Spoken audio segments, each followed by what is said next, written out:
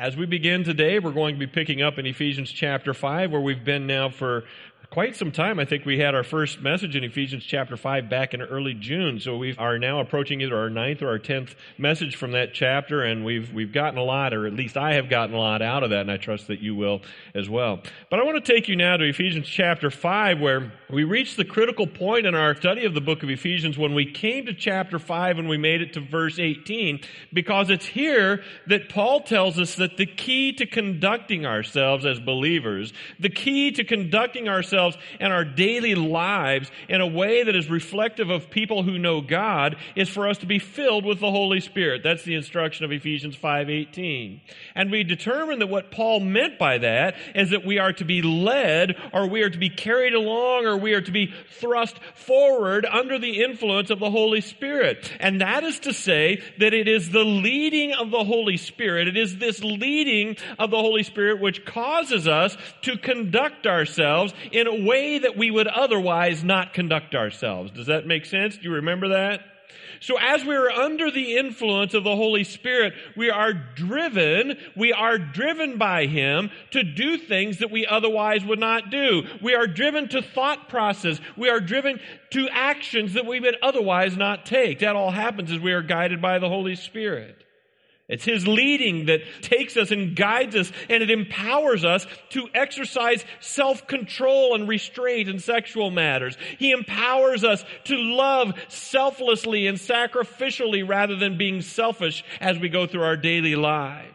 And then Paul goes on to tell us some of the things that characterize people who are thrust forward or led by the Holy Spirit. If you ever want to know what it looks like to be someone who is led or filled by the Holy Spirit, Paul wants to make sure that you have the confidence of knowing that you are. He wants to make sure that you're able to identify other people who are also led or filled by the Holy Spirit. And his intent is to tell us then, this is how you will know people who are being driven along under the power of the Holy Spirit. And the very first thing that he tells us that happens is in verse 19, where we found that our right relationship with God and our right attitudes toward God take the form of believers gathering and making noise, singing together and praising God. Did you know that's the very first thing that happens?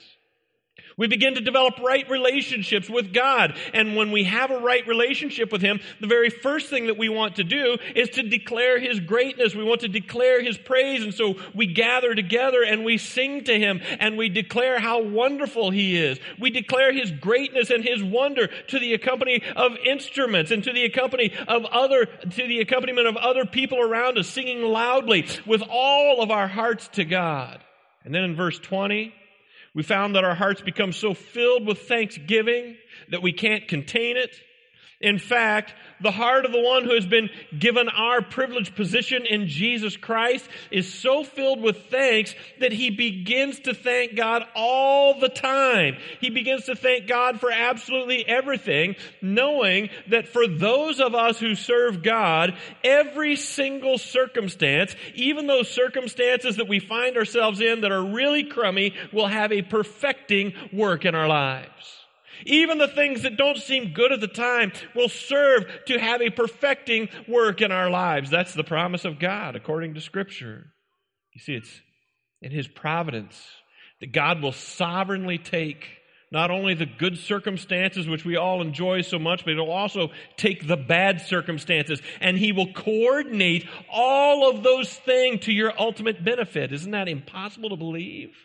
Isn't it hard for you to conceive of that in your own mind, that God in His providence will sovereignly take not only the good things that happen, but also the bad, no matter what they are, and He will coordinate them, and He will work them together to your ultimate good, to your ultimate benefit. And that, my friends, should give us a great sense of relief. That should give us a great sense of confidence, even as we walk through life's most difficult circumstances, because we know that they will enable us to give thanks during rough times because God is working them out to our advantage. Do you see? He always will work them out to our advantage. And so because of that, our relationship with God then is characterized by our praising Him. And we begin to praise Him even more, and we begin to thank Him even more at all times. And so now we're praising Him and we're thanking Him in all circumstances, at all times, no matter where we find ourselves in life, because our relationship with Him is right. Does that make sense? And that's what happens, friends, when you're filled with the Holy Spirit. That's what happens when you are led and thrust along and driven by the Holy Spirit. You have correct attitudes toward God. That's the very first thing that happens. But interestingly, as we made our way through Ephesians chapter 5 and we learned that our attitude toward God is right, interestingly, when we are led by the Holy Spirit, not only does our relationship toward God become right, but friends, listen, our relationships with one another become right. Do you hear that? So not only do our relationships with God become right, but our relationships with one another become right as well. This is very important for us to understand. Because beginning right now in verse 22 and carrying all the way through to the 9th verse of chapter 6, Paul is going to tell us what it looks like for us to have right relationships toward one another. That's what's going to be happening for the next several weeks as we study the book of Ephesians. He's going to tell us what right relationships with one another look like. But before we get to that type of instruction, before we're able to get there, I just want to make sure that we spend enough time here in verse 21 that we're able to build a firm foundation for the instruction that he's going to be giving us in the coming weeks. So I decided to pause here for a little bit, and I thought that we would just spend a little bit of time in verse 21 before we move into that instruction. And the reason is because verse 21 really is a very important transitional verse. It's very important because what it does is it serves as the bridge from instruction on our relationship with God to instruction on our relationships with one another. Okay? Very important, because it's a springboard that really just launches us into the section of Scripture where we're learning about right relationships with one another. And I know that as I studied verse 21, it began to occur to me that this really is the key to understanding all the instruction that we're going to be getting in the coming weeks. And so we have to make sure that we understand it. Now, last week I promised that we would start talking about husbands and wives submitting to one another. And I actually had one person who told me that she scheduled working at St. Martin's Fair today because they knew that instruction was coming about wives submitting to their husbands, so they made plans to not be here today. And I joked on her because next week when she comes back, that's what she's going to get. So, just kidding. So I want to talk a little bit about verse 21 because this is going to help us understand everything that's coming down the road. Okay, so I'm going to take you to verse 21, and this is what it says. Submitting to one another out of reverence for Christ. Very simple. Submitting to one another out of reverence for Christ. So I want to take a little time to help us understand this concept of submitting to one another, because it is so important. You cannot have a right relationship with God. You cannot have a right relationship with other people until you understand the concept of submitting. The word that's translated submitting here is hupotasso. And as a general rule, I think that people are able to understand and we're able to accept the fact that this life, that this world is filled with this hierarchical form of authority, with this hierarchical form of order. And I think we all get that, don't we? I mean, we know that when God created the universe back in Genesis chapter 1, He created order, didn't He? In chapter 1, we found that God created everything. And then what did He say to man? He said, man, it is my plan for you to rule over everything, didn't He? He said, it's my plan for you to rule it all. You're in charge. And so when God created the heavens and the earth, He created it with a hierarchy. And in most functional societies, I think we can all acknowledge that there is a social and there is a familial structure of authority, and we all, as a general rule, are willing to accept that, aren't we? We get that. We understand. For those of you who are in the military, you'll probably remember the very first day that you made it to basic training. I can remember my first day at basic training in Fort Leonard Wood, and as my platoon was making its way across the post on the cattle truck, and we were getting ready to begin our training, I learned very quickly that I was part of an organization that had a very clear and a very well-defined system of order. I learned that very quickly. You see, I was a new recruit, and so as I was standing on that cattle truck looking at my uniform, and I realized I don't have any stripes or anything on my uniform. And there, when we rolled into basic training, there was a man standing there who had 3 stripes on his uniform, and he also had one of those brown hats. You know the hat on, how many of you are aware of it? He had this brown hat on his head. And he felt very confident that I needed to know that I should get off of his cattle truck and learn that there is a very clear authority that was established over me. He wanted me to be sure that I understood that I was not in charge. I had no stripes. He had 3. And so I very quickly learned that I would subject myself to the will of this man. It didn't take me very long because I had been placed under him. And so I voluntarily surrendered my own will to do whatever he wanted of me. You see? I voluntarily decided that I would surrender my own will to do whatever he wanted me to do. And so the entire time that I was there, no matter how I felt about the way he talked to me, no matter what he said about my mother, no matter how rude he was to me, they used to say, they can't say anything about your mom, man. It's like, well, I guess they didn't get the memo. They didn't have any problem talking about my mom. But listen, no matter how rude he was to me, I never thought, as I was standing there, that my own rights were something to be embraced. You see? The whole time I was there, I never once looked the man in the eye and said, you can't talk to me like that. I never once said to him, I have my rights. Do you know why I didn't say that?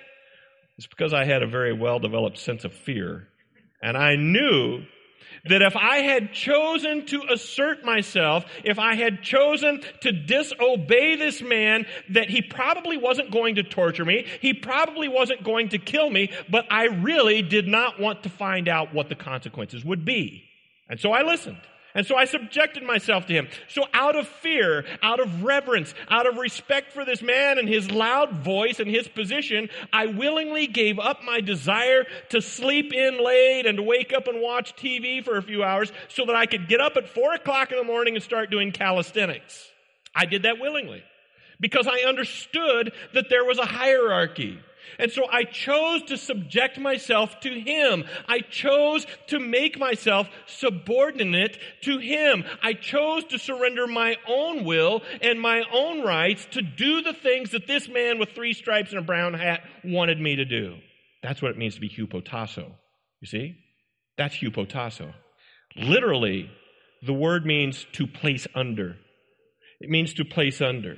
It is to choose to subject myself or to allow myself to be subdued. It is to choose to allow myself to be obedient to someone else's rule, even if it means surrendering my own will and my own rights. Does that make sense? And I think there are certain contexts where that seems fitting, doesn't it? There are certain contexts in which that certainly seems appropriate. And I think one of those context is basic training, as I just described it to you a few moments ago. So if you're in the military, it's probably in your best interest to submit yourself or to place yourself under the person who is directing you, isn't it? I think we get that. But I want you to know that's also true of your workplace. Did you know that? It's also true in your workplace. It is appropriate for you to place yourself under and to be subjected to and to surrender your will to the manager or the supervisor that is in charge of you. That's appropriate for you to do. You may not like it, but we understand that.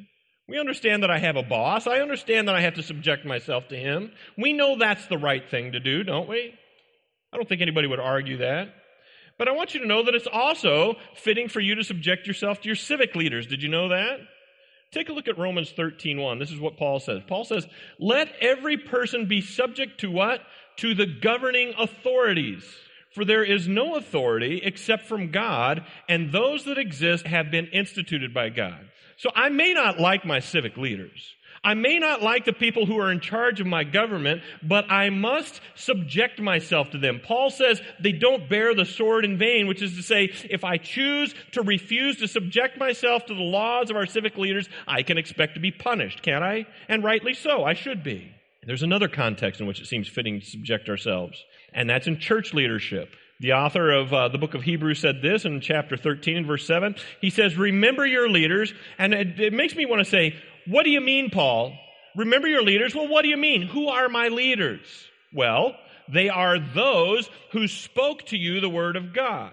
So who are those leaders who spoke to you the Word of God? They are those who are your pastors, do you see? Those who speak the Word of God to you. They are those who teach you. They are those who instruct you and who train you. They are not the false teachers. They are not the phonies, but they are those who teach you the Word of God properly. They are not those who are the purveyors of false doctrine, but your pastors and your leaders who spoke what? What does the verse say? They spoke the Word of God. Do you see? They are those who spoke the Word of God. They didn't speak their own opinions. They didn't speak their own traditions, but they spoke the Word of God, and they explained it so that you could apply it to your lives. We don't sit under the instruction of people who are speaking a popularized, touchy-feely message. We don't sit under the instruction of people who make up whatever they want to make up. We sit under the leaders who speak and properly handle the Word of God. That's who you are to submit yourselves to. Those are your pastors. Those are your children's pastors. Those are your youth pastors. And what does the author of Hebrews say about them? Take a look at verse 17. Now listen, he says, obey your leaders and do what? And submit to them. Obey your leaders and submit to them, for they are keeping watch over your souls as those who will have to give an account. Let them do this with joy and not with groaning, for that would be of no advantage to you. Makes sense, doesn't it? I mean, we gladly submit to, we gladly obey the instruction of our leaders, don't we? I mean, we don't want to go around whining and complaining and moaning. We joyfully submit to those who are in leadership over us because, after all, if they are going to give an account for watching over your very souls, you would want that to be a positive and a joyful time of reflection before God accounting for you, wouldn't you? But for those who are pastors, I want you to hear me say this. If you are to give account for those people to whom you have instructed, you need to understand the gravity of that command. You need to understand the responsibility that is. You need to understand how serious it is, how serious a matter it is for you to give account for the very souls of the people who sit under your instruction. And so we can appreciate the instruction of pastors, and we can learn to submit to them. We can understand that we need to subject ourselves to our employers. We can understand that we need to subject ourselves to our civic leaders in our government, and even some of our pastors and some of our spiritual leaders. But even though that is very clearly scriptural, and even though that is very true, and even though our passage today would support that, I want you to understand that this verse in Ephesians 5:21 takes it even a step further than that. It's easy for me to obey my civic leaders. It's easy for me to obey my boss. It might be easy for me to submit to my pastor, but our verse today says that we have to go even farther than that. And to whom is it that Paul says we have to submit ourselves? Take a look again at verse 21. Follow along. It says, submitting to whom? Submitting to one another out of reverence for Christ. We submit ourselves. We choose to make ourselves subordinate to. Do you see? We choose to make ourselves subordinate to. We choose to give up our own rights and our own will. And who do we give those up to? To one another, do you see?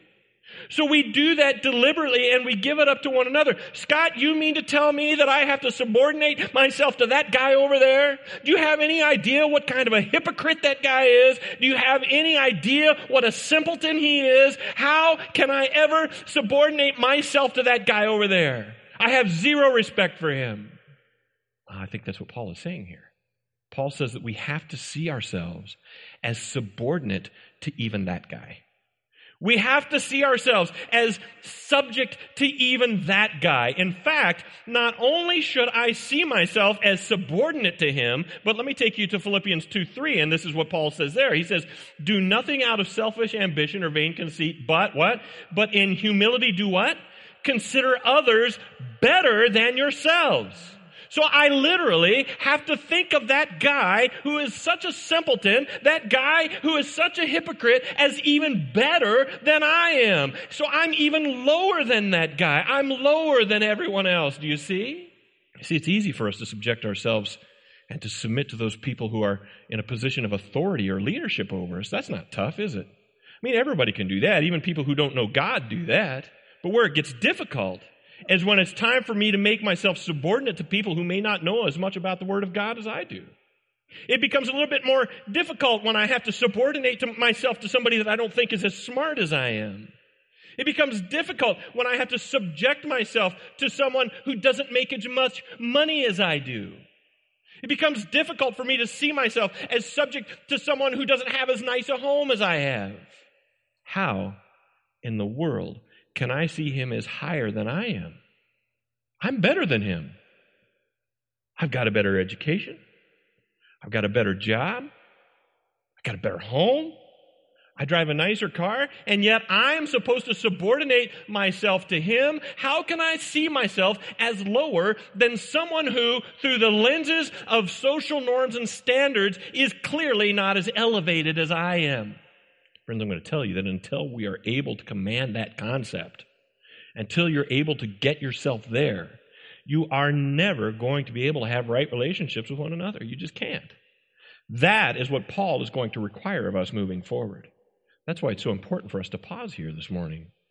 You see, the key to right relationships is learning how to see yourself as lower than everyone else. The key to right relationships is learning how to see yourself as subject and subordinate to other people. And when you are truly filled with the Holy Spirit, when you are truly thrust forward by the Holy Spirit, I want you to know that there will develop in you a deep sense of humility, which is going to enable you to love, is going to enable you to sacrifice in a way that seeks the good of even those people who aren't as smart as you over your own. Enables you to subordinate yourselves to others who may not be as advanced socially as you. It allows you to subordinate yourself to people who may not be as spiritually advanced as you are. They may not be as sharp as you are, but it is the power of the Holy Spirit at working in you that makes you able to submit yourself to even that lowly person. See, this is what makes Paul's instruction here so counterintuitive. I want you to listen very closely to what I'm about to say to you. This is not at all what tradition would have us believe about the Holy Spirit. Traditionally speaking, when I am filled with the Holy Spirit, I'm elevated, right? When I'm filled with the Holy Spirit, I exercise gifts and I showcase all the spiritual talent, which makes me appear to be on a higher plane spiritually than everyone else. I'm way better than everyone else because I do this or because I do that. But I want you to know that that is counterintuitive to the instruction of Scripture. Self-elevation is not consistent with Paul's teaching on the Holy Spirit. It just isn't. We don't elevate ourselves because we're filled with the Holy Spirit. In fact, it's the exact opposite of what Paul teaches. Paul says that one proof that I'm filled with the Holy Spirit is that I see myself as lower than everyone else.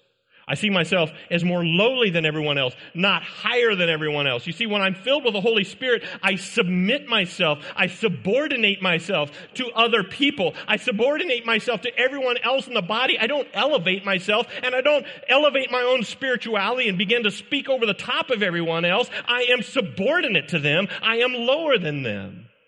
You cannot build the kind of relationship Paul wants from you until you understand that concept.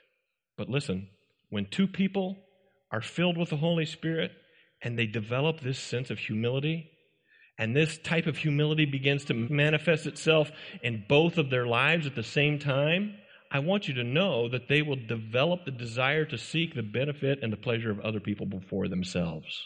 You see? And what's going to happen then is it's going to build in them the desire to submit to one another because it sees the other person's desires and of the other person's needs as more valuable than mine. So I begin to submit myself to that person, and he in turn begins to submit himself to me. And so it develops in them this sense that everyone else is above them. Do you see? And as that begins to develop, may I suggest to you that if a relationship exists between two people who are mutually sacrificial and who are mutually submissive toward one another, it would be absolutely impossible for that relationship to fail. You see, the reason that relationships fail is because people fail to recognize others and the desires of others as higher than themselves. That's what it is. For that reason, it's impossible for them to subordinate their will. It's impossible for them to be submissive to the other person because their desires are not higher than my own. Do you see? And so submission and the ability to subject myself is lost. I mean, from a human standpoint, Isn't it impossible for me to put myself under someone that I see as lower than me? How do I put myself beneath someone who's lower than I am? And so then it becomes impossible to subordinate myself to them. It becomes impossible for me to submit to them. It's impossible for me to submit my will to theirs and to their desires. But I want you to know that even though you're able to submit to some extent to those people for whom you have reverence and deep respect and a great sense of admiration, that's easy enough. You see, if you have a great admiration and a deep respect for your manager, your government leader, or your pastor, it's probably going to be a lot easier for you to submit to him than it would be for a manager or a civic leader or pastor for whom you have no respect, isn't it? But even that deep respect, even that deep admiration which you feel might lead you to be submissive to that leader, I want you to know that's very, very fickle. You see, the moment my pastor says something I don't agree with, the moment he says something I don't like, the moment he fails to support a particular ministry that I'm passionate about to the extent that I think he should, then I lose a great deal of respect for him, and it becomes very difficult for me to subject myself to him any longer. I find it difficult to take his instructions seriously. I begin to find flaws in everything he says. I begin to find flaws in his character. Do you know why? It's because your respect for him wasn't real to begin with. It was fickle to begin with. Because it was based on what you got out of it. The first time my manager makes a decision at work that may not go the way that I want it to, the very first time that he does something that may not be beneficial for me, then all of a sudden I feel like I've lost respect for him. And I can tell you that as a manager, this is a very, very clear red flag to me, because an employee who feels a loss of respect for his manager will find it very difficult to submit to his leadership. And he'll be a cancer. And he'll spread that to everyone else that works with him. You see, you need to understand that this is true of every single earthly relationship you will ever have. This is true of every relationship you will ever have. The moment that your teenager loses respect for his teacher, he will no longer have a willingness to submit to him. He'll become disruptive in class. The quality of his work in that particular subject will probably begin to slide. He may stop putting forth the same effort, because he's developing an inability to submit to that person, you see? But for believers who are filled with, for believers who are thrust forward by the Holy Spirit, things are different. Things are to be very different for you. You see, our ability, the believer's ability, the ability of the one who is filled by the Holy Spirit to submit is not fickle, because it is not birthed from a reverence or a deep respect or a great admiration for the one to whom they subject themselves. Do you see? It's not because I respect you that I subject myself to you. It's not because I think you're wonderful that I submit myself to you. My ability to submit is not that fickle, because it does not come out of my respect for you. It is a submission that is rooted in my reverence for Jesus Christ. Take a look at verse 21 again, because that's what Paul is telling us. He says, submitting to one another, how? Out of deep reverence for whom? For Jesus Christ. We submit out of our reverence for Jesus Christ. He's saying that all of the relationships that he's about to share with us in the coming weeks are only possible as we learn to submit to one another, not because of any particular merit that any one of us has, not because any one of you are deserving of reverence, not because any one of you are deserving of respect, not because any one of you are deserving of admiration, but because of your love and your reverence and your respect and your admiration for Jesus Christ. That's why you submit to one another. See, there are times when your manager, there are times when your government leaders, and there are times that even your pastors are going to do things that cause you to lose a degree of respect and admiration for them. I just want you to know that that's true. But because your submission to them is not contingent on your respect for them, it shouldn't impact you at all. Do you see?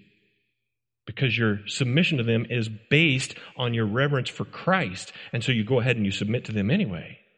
You see, it's that same reverence for Christ that is your basis for submitting to one another in the church body as well. That's how you can submit to the one that you feel, from a social standpoint, from a social perspective, is lower than you. Right?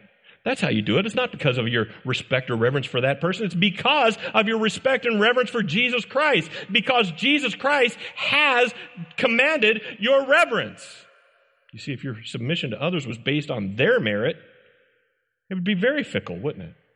If your submission to other people was based on their own inherent good, it would be very, very fickle. And the moment they did something you didn't like, you'd be right and not sharing reverence or awe or submission with them at all. But even the believers right here in this room can give us a reason to lose respect for them, and we can still submit to them. Do you understand? Because it's not based on their merit, it's based on the merit of Jesus Christ.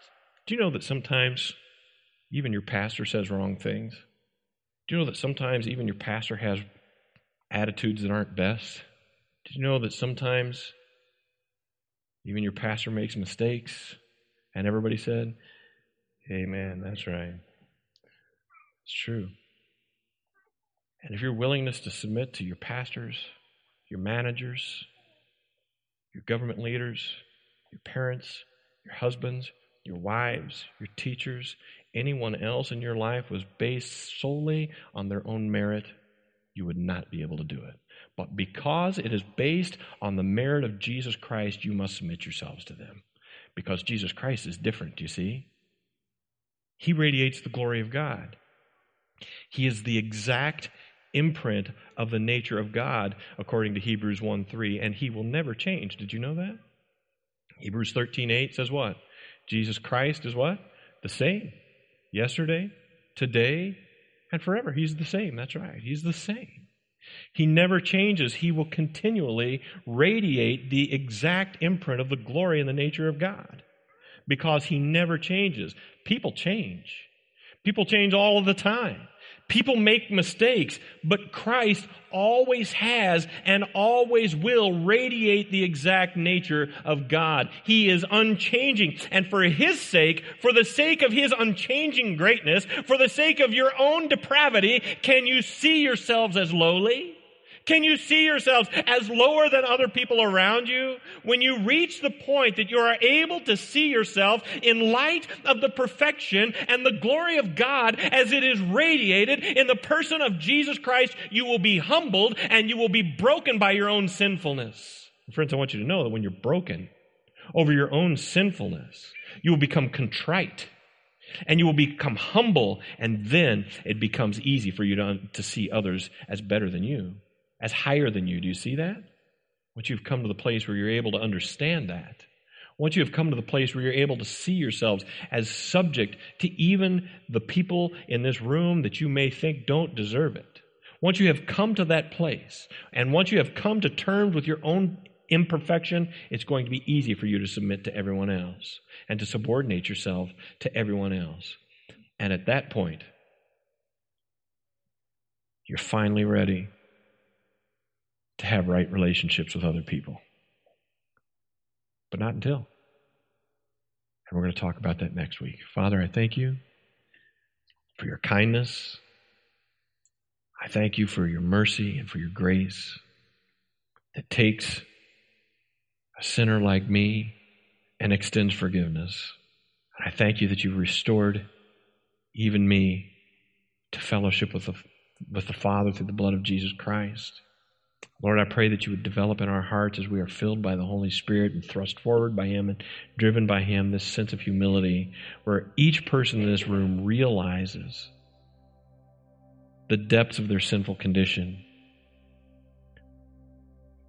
as it compares to the glory and the beauty of God radiated through the imprint of Jesus Christ. So, Lord, I just pray that you would help us to humble ourselves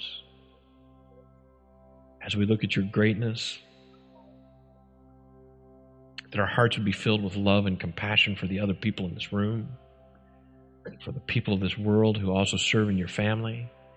Lord, that you would teach us to submit ourselves and to subordinate ourselves to everyone, in keeping with the clear instruction of your Scripture, so that our relationships with them can be right, and in turn, our relationship with you can be right. So God, I thank you for all that you've done for us. I thank you for your mercy. And I thank you that you've overlooked all of my sin and that you've washed it in the blood of Jesus Christ and that you've done that for every person in this room who believes in you. And now, Lord, fill us with a love and fill us with a compassion and a willingness to submit to one another, we pray in Jesus' name.